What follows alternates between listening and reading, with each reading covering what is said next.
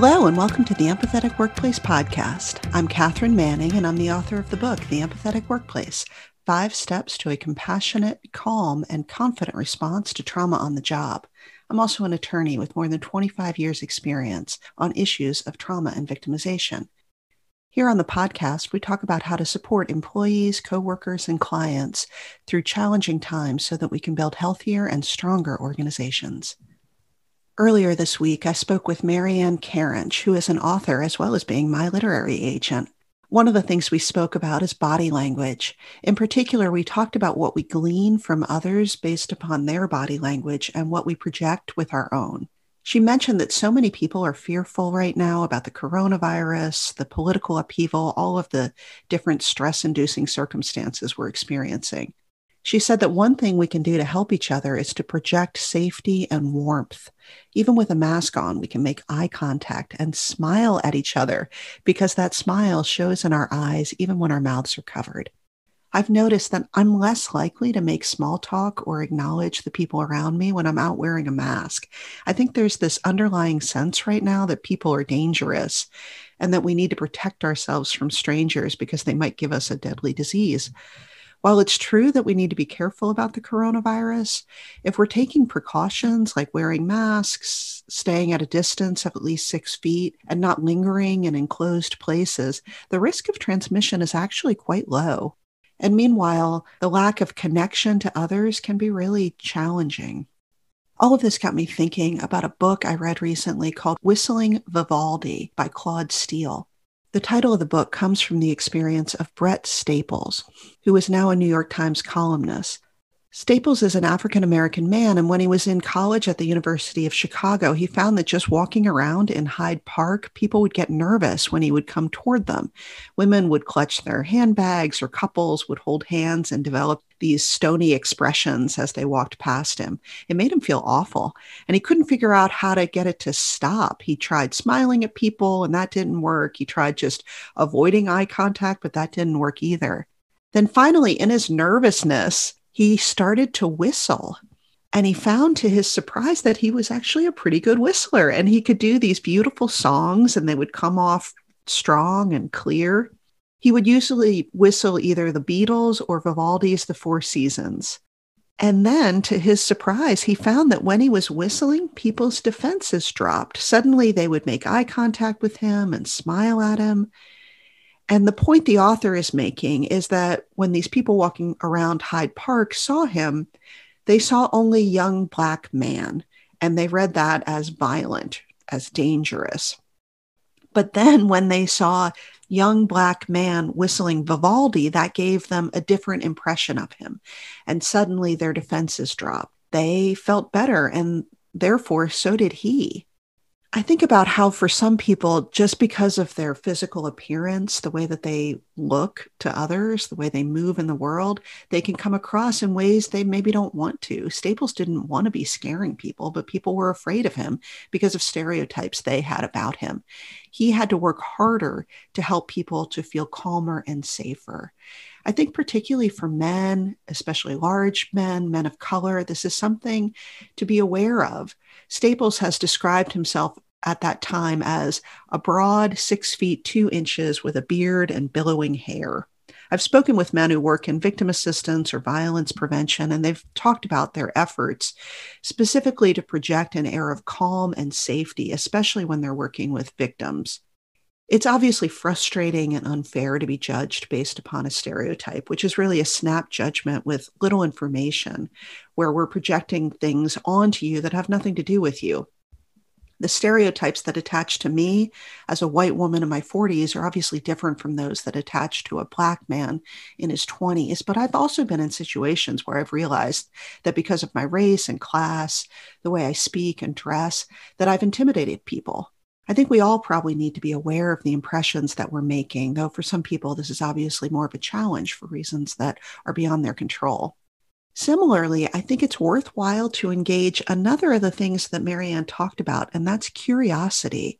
I would guess that the people who saw Staples and were afraid probably weren't seeing much besides his race, his gender, and his age. We all make split-second evaluations, particularly when it comes to our own safety. Can we try, though, to take just a second look, just one more second of evaluation. What was Staples' demeanor? What was his expression? Was there anything about him that signaled threat? He said that he was a shy and timid kid who tried to fade into the background. I'll bet that was pretty obvious to those who actually looked at him. I remember once a woman approached me on the street in DC and asked for money. My instant split-second observation was that she was a heavy-set African-American woman who was dressed in tattered clothing. If you live or work in a city, you get approached all the time by homeless people asking for money, so often that you start to develop defenses against that request for complex and heartbreaking reasons, because you can't give to everybody, or because you know that if you allow that moment of humanity, that connection, you're going to feel the full impact of this person's dire situation and the inadequacy of your own ability to help. And so my instinct in that moment when this woman approached me on the street was to turn away with just a little murmured, "I'm sorry," as I've done so many times. But for some reason on that day, I took a second look and I actually saw her. She was around my age. Her clothes were torn, but they weren't dirty or old. She had a bruised cheek and her hair was disheveled. It was kind of messed up. She saw me take that second look and she repeated herself. This time I heard what she actually said. What she said was, "I need bus fare. I'm going to my sister's place." I knew because of my work that my sister's place was a battered women's shelter in DC. I asked her, "Are you okay?" And she nodded firmly. She said, "I just need bus fare. I need to go to my sister's place." And it finally clicked to me. She was fleeing an abuser. He was maybe out looking for her right at that moment. I opened up my wallet, I handed her some money and wished her good luck, and she thanked me and rushed down the street to the bus stop. I wish I could say that I always took that second look, that I always saw people, but even after that day, far too often, I have dismissed people without even really looking at them. I wish I were better at supporting the homeless, as well as those who are lost or confused, who are desperate, angry. Far too often, I'm stuck in my own concerns and worries, my projects, my plans. But when I can engage curiosity, step outside myself for just a minute and actually see the person in front of me, I'm always rewarded for it. The ability to help that woman get onto a bus and out of a dangerous situation, what a gift that was to me. I'm so grateful that I had that opportunity. And I think about Marianne Corinch. One of the stories she told was about when her doctor told her that she had cancer.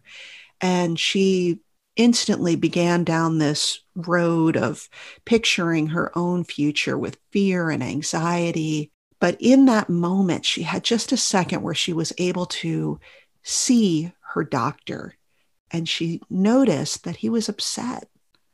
He was very concerned and worried, and she got curious about why. And then she remembered that his wife had died of the same cancer that he'd just diagnosed in her. And that pulled her out of herself. It caused her to want to help him, to say to him, "I'm okay. And I'm so glad to be fighting this with you."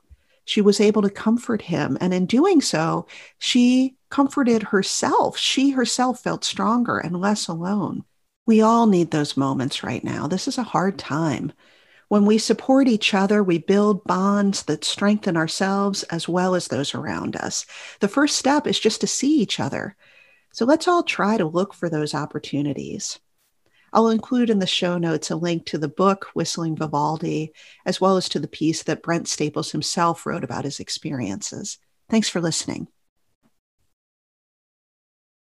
Again, this is Catherine Manning. If you want to explore these topics further, don't forget to pre-order a copy of my book, The Empathetic Workplace: 5 Steps to a Compassionate, Calm, and Confident Response to Trauma on the Job. Special thanks to Selena Porcaro for her help with today's episode.